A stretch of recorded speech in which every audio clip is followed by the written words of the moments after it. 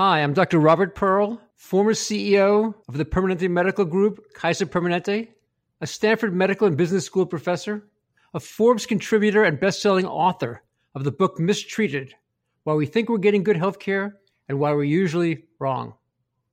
And I am Jeremy Corr, host of the New Books in Medicine podcast. American healthcare is broken. Across the United States, there are over 200,000 patient deaths from medical error every year, growing physician burnout, outdated technology, and inconvenient and delayed care for patients. And on top of all of this, skyrocketing drug prices and increasingly unaffordable out-of-pocket patient expenses. For decades, our nation's political and medical leaders have talked about fixing the American healthcare system, and yet the problems are now greater than in the past. Every other industry that is inefficient and ineffective has experienced disruption. Healthcare will be no different. The question is whether the solutions will come from inside the healthcare system or be imposed on it. We'd like to invite you to listen to our new podcast, Fixing Healthcare with Dr. Robert Pearl and Jeremy Corr. Each episode will feature one of the top leaders and innovative thinkers in healthcare today. The show's format is simple. The guests will present a roadmap for fixing American healthcare's biggest problems. And from there, Jeremy and I will scrutinize the plan and help listeners separate fixes that have the potential to succeed from simply the hype. Our goal is that everyone from healthcare consumers to political and medical leaders will find value in the discussions on our show. You may not agree with the different solutions offered, but you will never again conclude that nothing can be done. We hope you will join us. Please subscribe via iTunes or your favorite podcast software. For more information, visit our website at www.fixinghealthcarepodcast.com.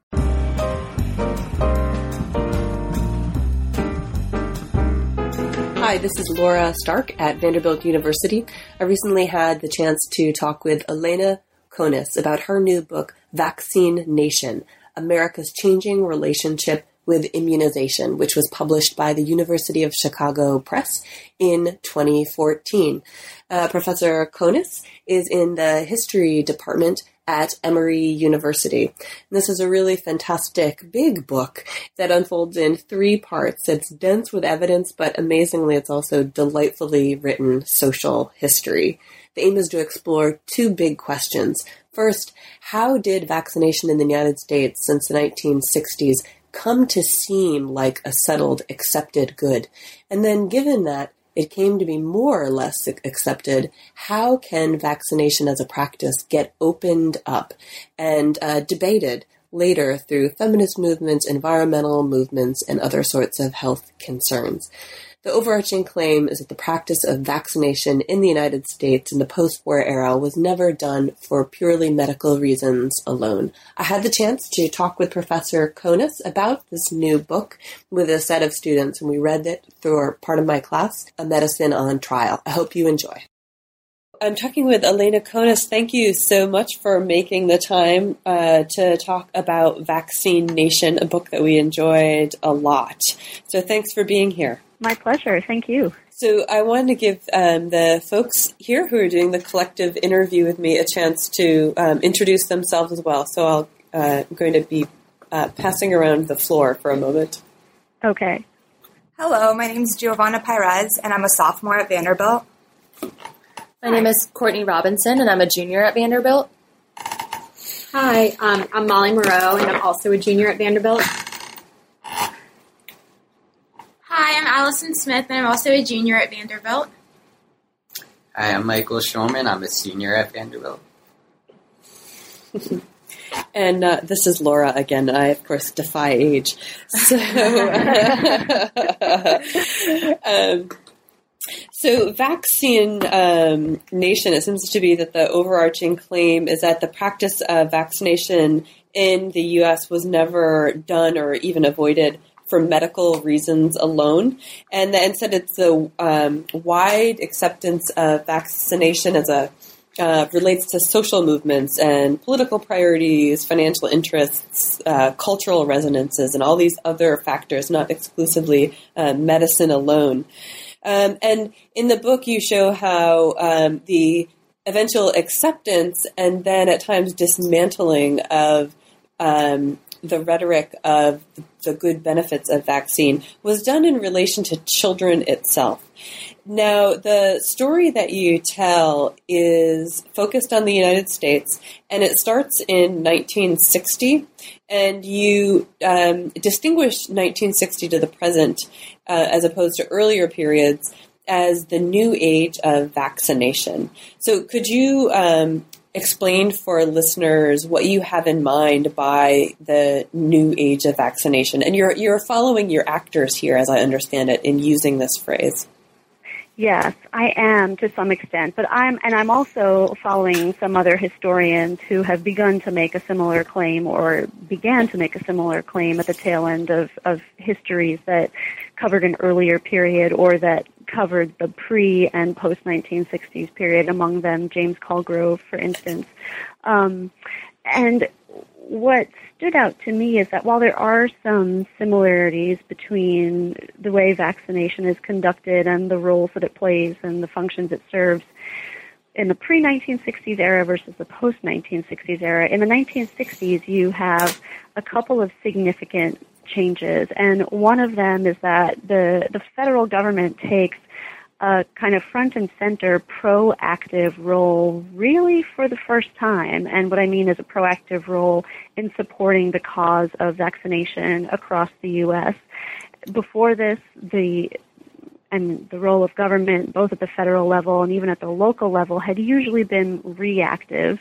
There had been some federal investment in vaccination research during World War II. There was, of course, the moment after polio vaccination became so contentious when the polio vaccine, the Salk polio vaccine, was first approved in 1954, when the federal government was forced to kind of step in and ensure fair distribution and access.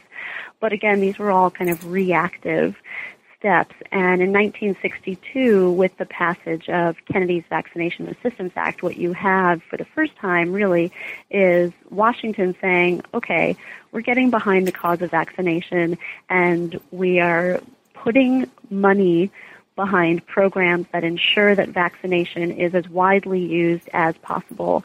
And this is forward-thinking in a couple of ways. It's forward-thinking in that the money is put into place before there are any epidemics that come around.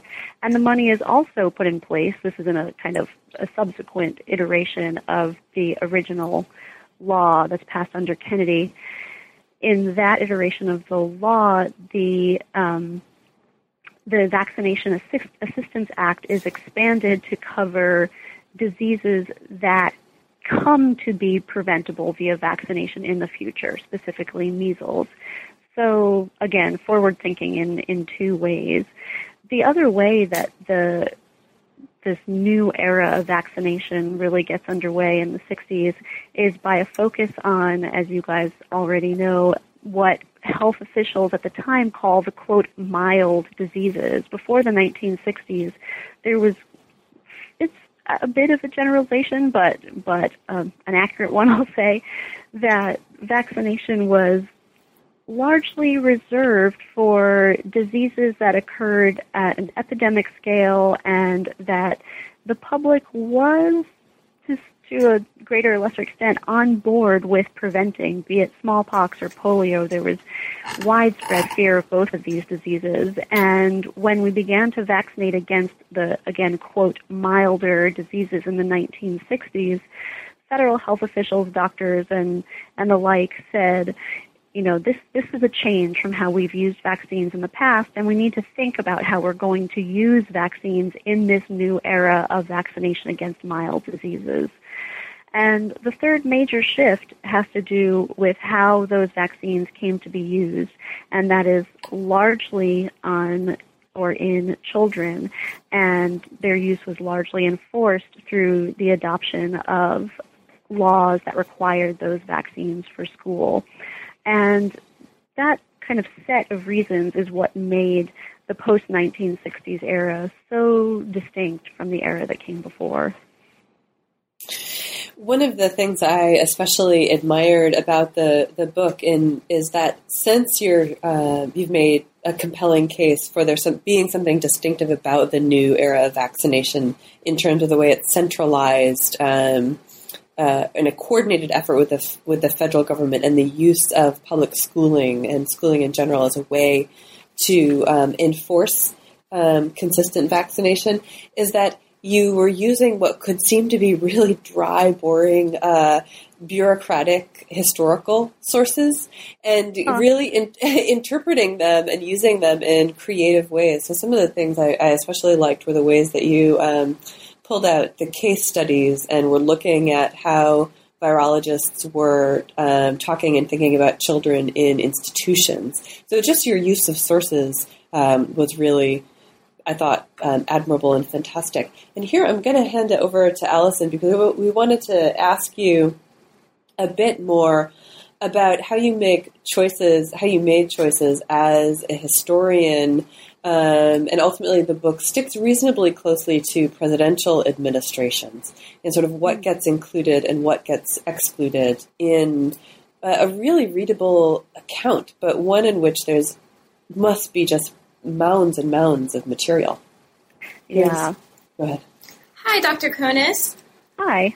I thought you did a great job capturing the emotion and motivation of each era that you discussed. So I was wondering, was it difficult to determine which pieces of evidence to cite, considering that you aimed to capture the sentiments of an entire nation?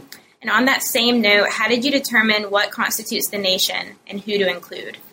Those are two really good questions. And I'll start with the first one, and I'll say that it may be surprising to hear this, but there was less evidence than I thought there was going to be.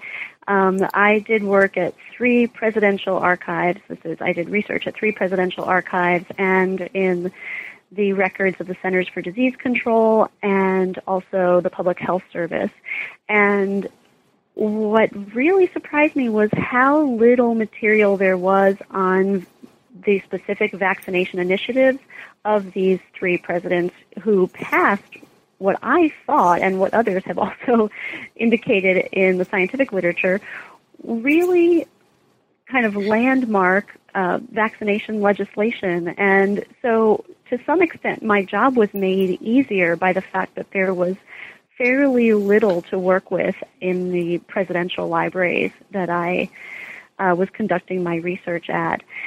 It was a bit harder at the NARA, or the National Archives facilities in Atlanta and in College Park, Maryland, where the archives of the Centers for Disease Control, the CDC, and the Public Health Service, or the PHS, are housed. And there was, first of all, much, much more material to deal with. I also, even though, to come back to a point that Laura, you made a moment ago, even though it seems like I was using a lot of dry and bureaucratic sources, a lot of what I came across was this material in its kind of raw form, and it's so much more exciting to see bureaucratic language even in its raw form, the scribbled notes, the kind of tables and collections of numbers and musings. And what I did in these 2 archives of the CDC and the PHS was just give myself time to browse through box after box after box until I started to notice patterns. And then once I started to notice patterns, like the use, for example, of the term mild to describe diseases, I thought, okay, here's something that deserves closer attention. And so I went back to those sources and looked again to try to figure out what the story was.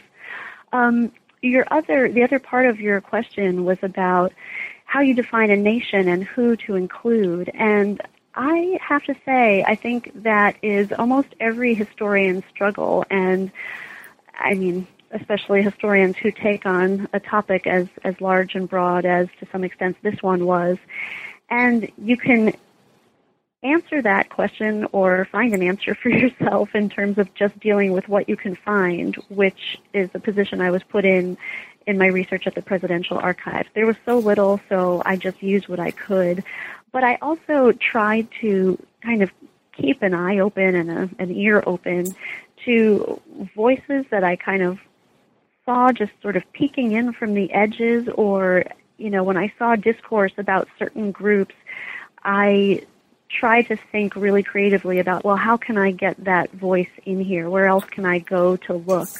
So in trying to figure out the voice of a nation, I again, I started in these federal, official, and national and presidential archives, started looking for hints of other voices that I should look for, and then started going to other, sometimes unusual sources for more information on what those groups were saying. And one of those, as just an example, when I was at the Centers for Disease Control archives, I came across a box of surveys of mothers in, I believe it was several regions in the southeast, and I was looking at a number of surveys that these mothers had responded to about the immunization of their children, and the surveys had been mailed to the families. The mothers responded to the surveys, and throughout these surveys, they were indicating lots of doubt about the vaccines that they had been told to give their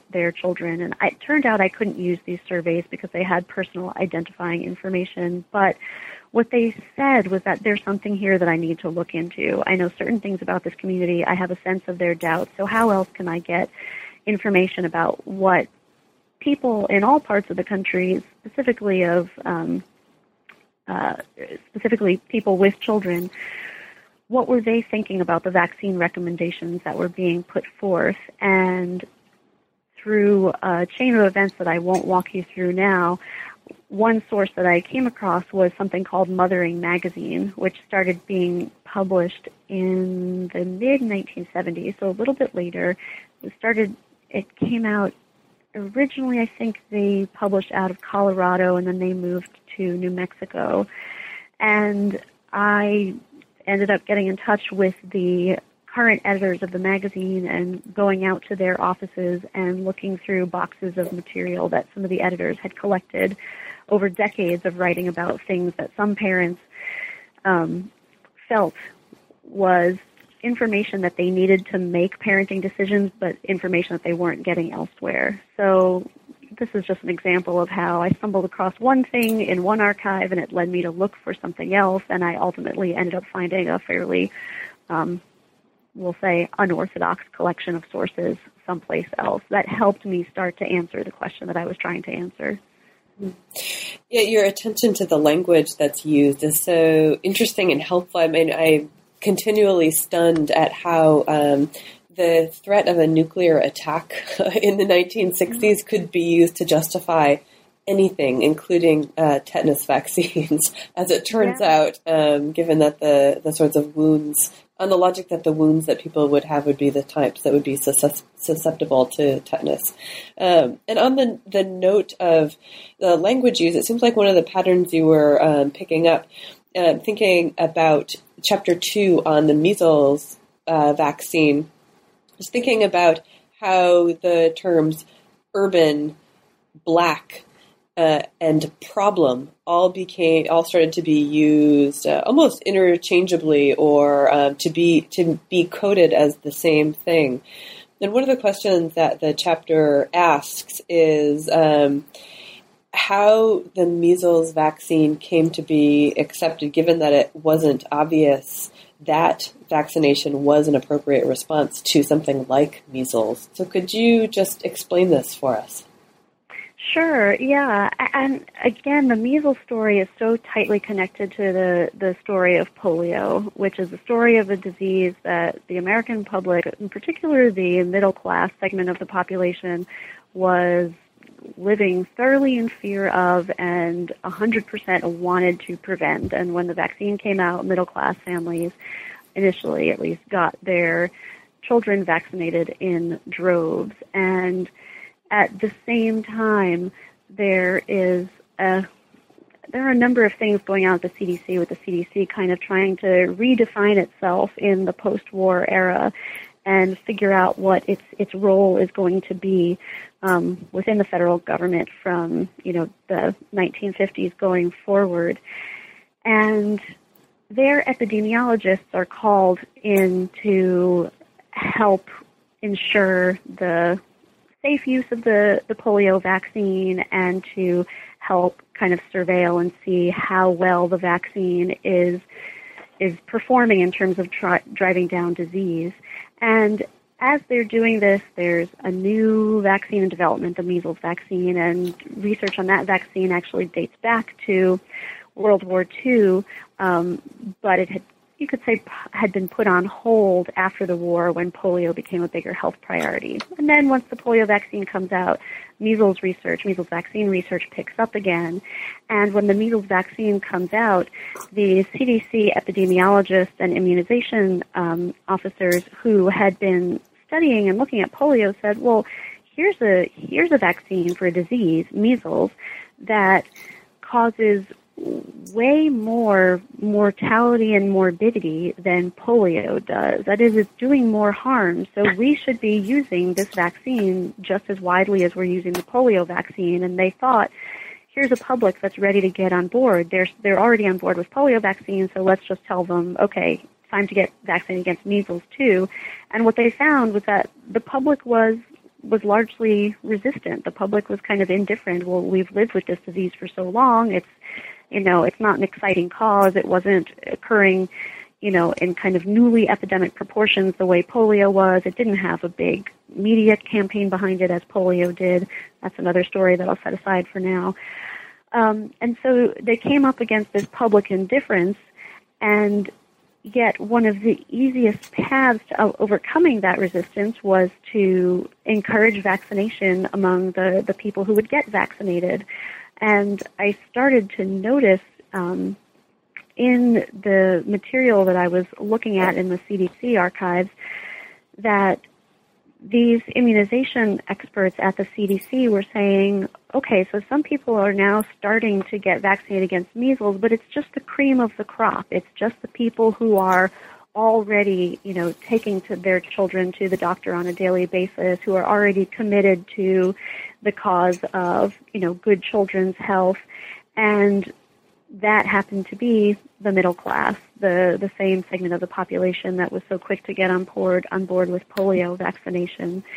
And they began to strategize, well, how do we get beyond this demographic, and how do we also deal with the fact that we've actually, in a sense, changed the epidemiology of measles by promoting the vaccine and having this vaccine, get used so widely among the middle class. What happened was suddenly measles, like polio before it, became what they called a, quote, disease of the slums. It hadn't been before. It had been fairly widely distributed throughout the population, but as the middle class got vaccinated, suddenly measles seemed to be an urban disease, a, quote, disease of the slums, and it got mapped on to a totally different population.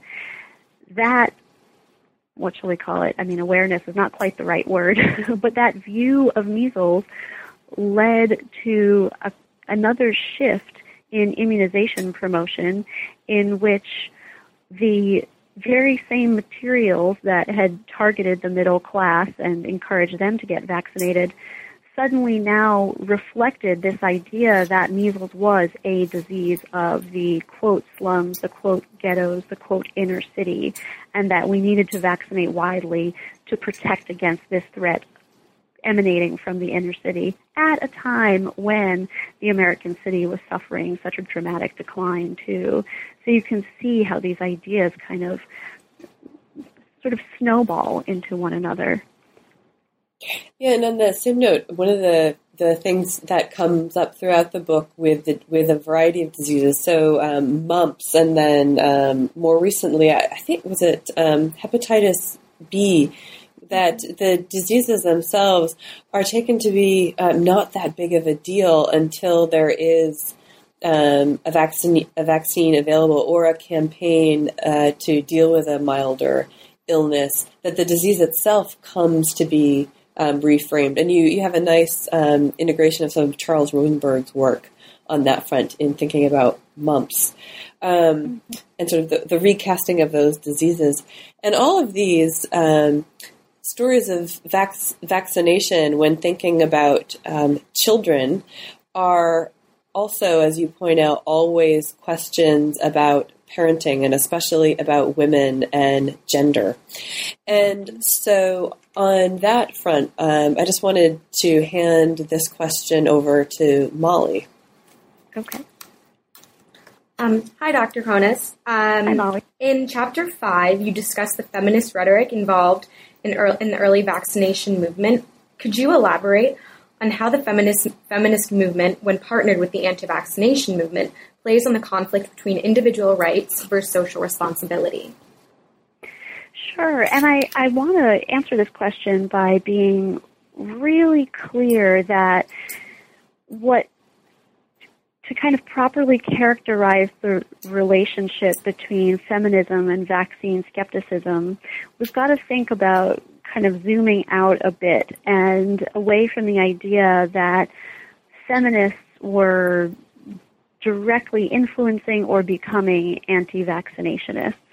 I think what we see instead here is that with second wave feminism, we have a related women's health movement that takes place. And the women's health movement injects a number of new ideas into the kind of broader cultural discourses around health and medicine. And so as a consequence of the women's health movement, more and more women begin to, for example, research different things related to their health. They begin to question their doctor's recommendations. They begin to wonder about the safety of the drugs that are prescribed to them or to their family members. And as they do so, they're drawing on a wealth of examples of, cases in which women listened to their doctors without questioning, or took drugs without questioning, or accepted scientific advice without reading further, and then found out later that they had put themselves or their families or, their children at risk of undue harm. And it's that kind of set of ideas that begins to influence women start to think about, and not all women, just some women, start to think about the vaccine recommendations that really begin to expand in the 1970s. By the 1970s, you've got a handful of these new vaccines against the, again, quote, milder diseases, measles, mumps, and rubella among them. And you also have a push at the state level for new laws to require those vaccines for school. And later in the 1970s, you have a push at the federal level from the Carter administration to require those vaccines for school and to ensure their broad-scale uptake. So on the one hand, you have more and more calls to vaccinate at precisely a time when a growing number of women are getting the message that you need to question your doctor's advice. You need to, do your own research on your own health concerns and on your body and how to best take care of your body. And some women, put these two together and start to say, well, if I should be questioning my own doctor about the advice that he usually or sometimes she is giving me, then shouldn't I be also questioning the advice that our doctor is giving for our children? And it's at that point that you have a kind of growing number of women questioning the vaccination advice that they're hearing. And just in brief, that pattern kind of continues and evolves into the 1980s. But to sum up, it kind of emerges from this moment of overlap in the 1970s, overlap between increased immunization promotion on the one hand and the kind of widespread rhetoric of the women's health movement on the other hand. The book strikes me as especially ambitious and successful because it looks at both how vaccination started to really stabilize as an acceptable thing to do, widespread compulsory vaccination in the 1960s. But then in the second part of the book, you then show how these, what could seem to be accepted, depending on the disease in question, the vaccine in question, could actually then be opened back up and turned into problems and matters for debate, and how this resonated or was in many ways related to the new left politics and second wave feminism, and then also a really great chapter on environmentalism. And a lot of these later debates were related, or I think maybe the central one is, as you point out, is about autism and the link between vaccination and autism and the Wakefield studies. And so here Michael wanted to sort of raise a set of questions. Okay. Hi, Dr. Kronis. Hi, Michael. In Chapter 9, you talk about how the vaccine autism debates were good for ratings and so were highly reported upon by the news media. And I was wondering if you could elaborate on the factors that motivated the media to vilify parents and mothers in particular who refused vaccination for their children.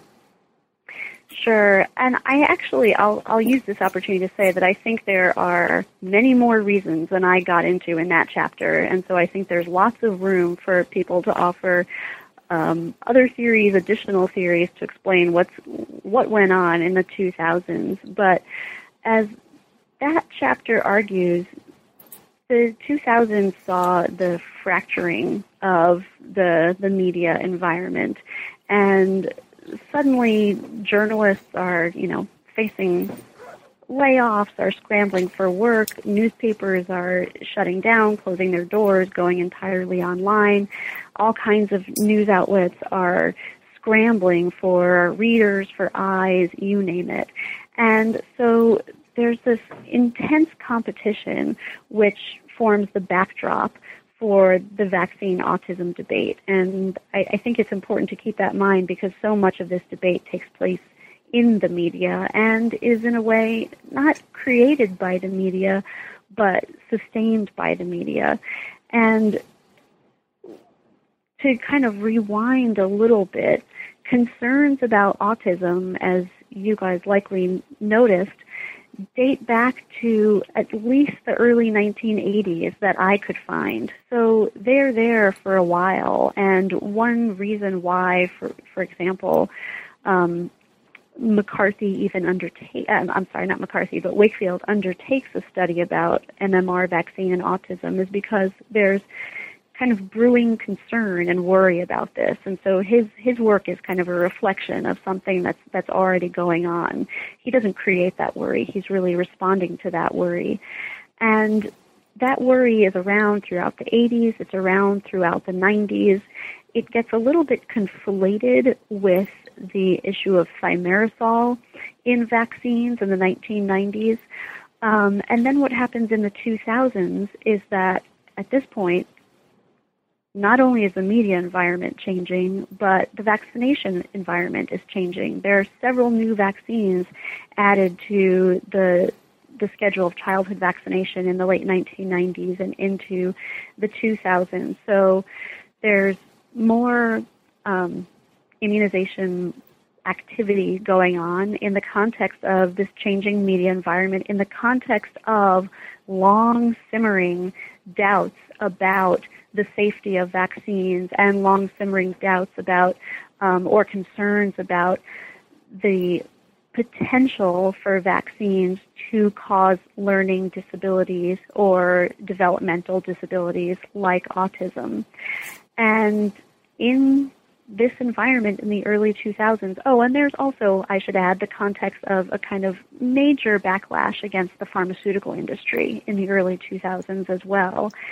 So the vaccine autism story brings together all of these issues that are already resonating for the public, worries about vaccines, worries about the drug companies, worries about the growing rate of autism, and the kind of growing numbers of parents who are engaged in a social movement of their own around autism, trying to find cures, trying to mobilize research dollars and get new answers and explanations for what's behind the epidemic. And so in this context, it's almost kind of natural for the media to take on the vaccines autism story, especially since it's one so easily positioned as a kind of gender war. Here are these, usually in media portrayals, mothers who are not listening to the science and who have these worries. And if you watch the media portrayals over the course of the 2000s, as I did in the course of my research, you see this story changing shape. At first, the media is reporting on the story saying there's no connection, and then very gradually they shift and they say there's no connection, but parents are still worried. So they keep the story alive and have a number of reasons to do so, because it does resonate with so many things that are already kind of capturing people's attention. And many of these factors were resonating, but if I read you correctly, it had a surprisingly the skepticism had surprisingly little effect on actual vaccination rates. That they still remained pretty high, even though the skepticism as a discourse became really, really important in a way that it had not been previously, and it linked into all sorts of discussions about who should bear the financial cost of vaccination and other forms of healthcare, and Clinton's ideas about how to introduce the idea of a single payer system by having something that would seem like a small project that then could be expanded through vaccination. But just thinking about the role of media and new media in particular as a particular kind of circulating of evidence, or deciding who gets to be involved in the discussion. I'm going to hand this to Giovanna. Okay. Hello, Dr. Konis. Hi, Giovanna. Hi. So I was particularly interested in how, in the later chapters, particularly the one about the introduction of the HPV vaccine, you write about the role of new media, and specifically social media, and the influence it has on public opinion of the new vaccine. I was wondering how the role of media and its influence on public perception changed from the 1960s to the present day. And in particular, does new media have a different influence than media did in the 1960s? Yes, I think it absolutely has a very different effect today, too. And I think that's largely because the new media is so participatory. And in the 1960s, you essentially have an American media that is parroting the materials that they're getting from Washington or from health departments. And they are simply, to a great extent, acting as a mouthpiece for government, taking the information that federal immunization scientists and officials want shared widely, and then sharing that information widely. And there are far fewer examples of journalists and reporters who are kind of questioning what's going on or looking at the story behind the story in the 1960s.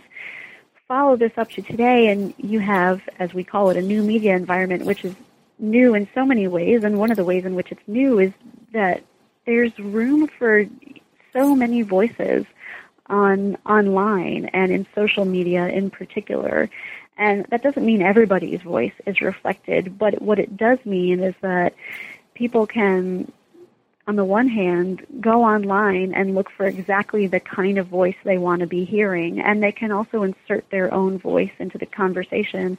And that's exactly what goes on with the rollout of the HPV vaccine. And one of the things that I found so fascinating about that vaccine's history, and that is simply that really for the first time that I could find, although somebody could correct me on this if they find new evidence, the targets, the child targets or adolescent targets of these vaccines had a forum for sharing their views on the vaccine, and their voices became part of the public conversation about what the role of this vaccine was and should be in our society. So a completely different relationship between or among the public, the media, and immunization officials in the 2000s versus the 1960s. Mm-hmm.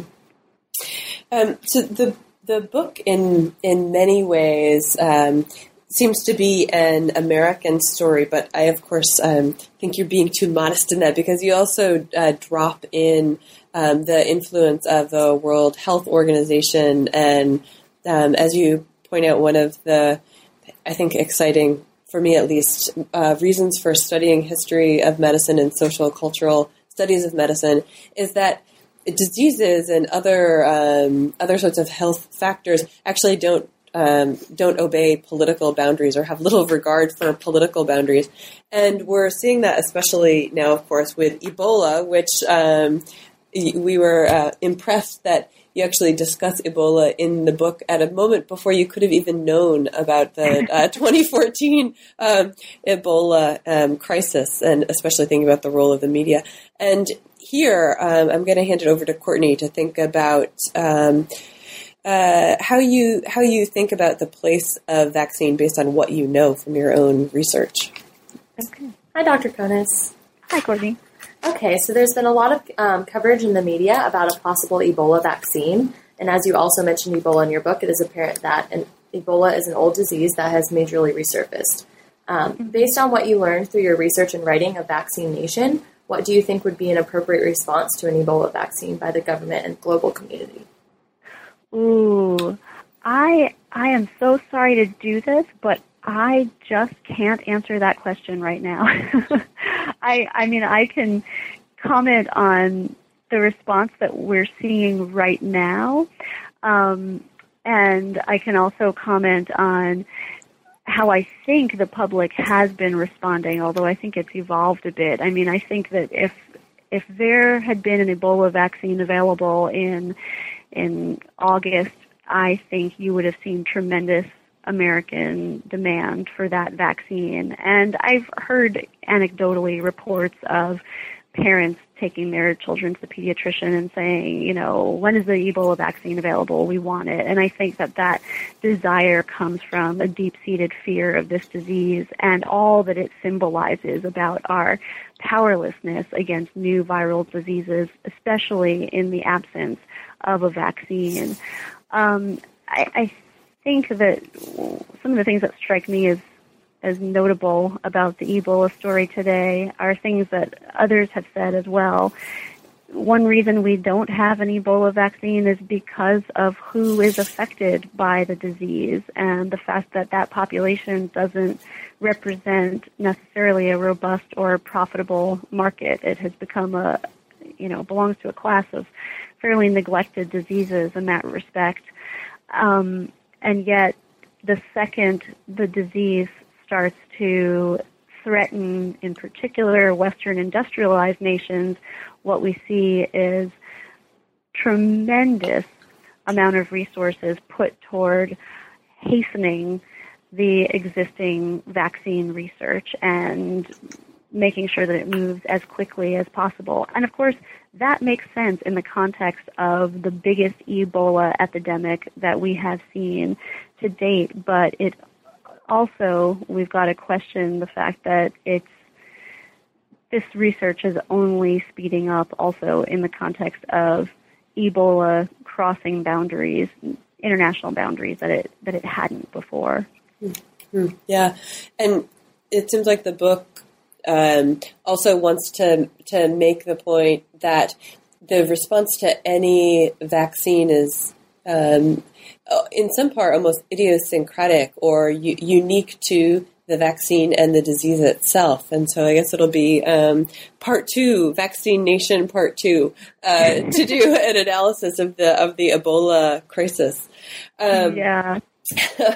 And one of the, just to wrap up, one of the things that I actually found most enlightening about the book was the fact that the notion that people or the public rhetoric of America in general, the presumption that we would have a position on vaccination in general is itself a historical product when individual vaccines started to get bundled together, and the idea that you could have something that could be anything other than a great variety of responses depending on the disease and the political circumstances of the moment. Absolutely. Great. Well, we have taken plenty of your time, but we just want to thank you so much for talking with us, and I really appreciate the conversation. Well, my pleasure, and thank you guys for all of the great questions, and I hope I've answered them to your satisfaction, and happy to take up any more that you may have over email. Great. Thanks so much. Thank you guys.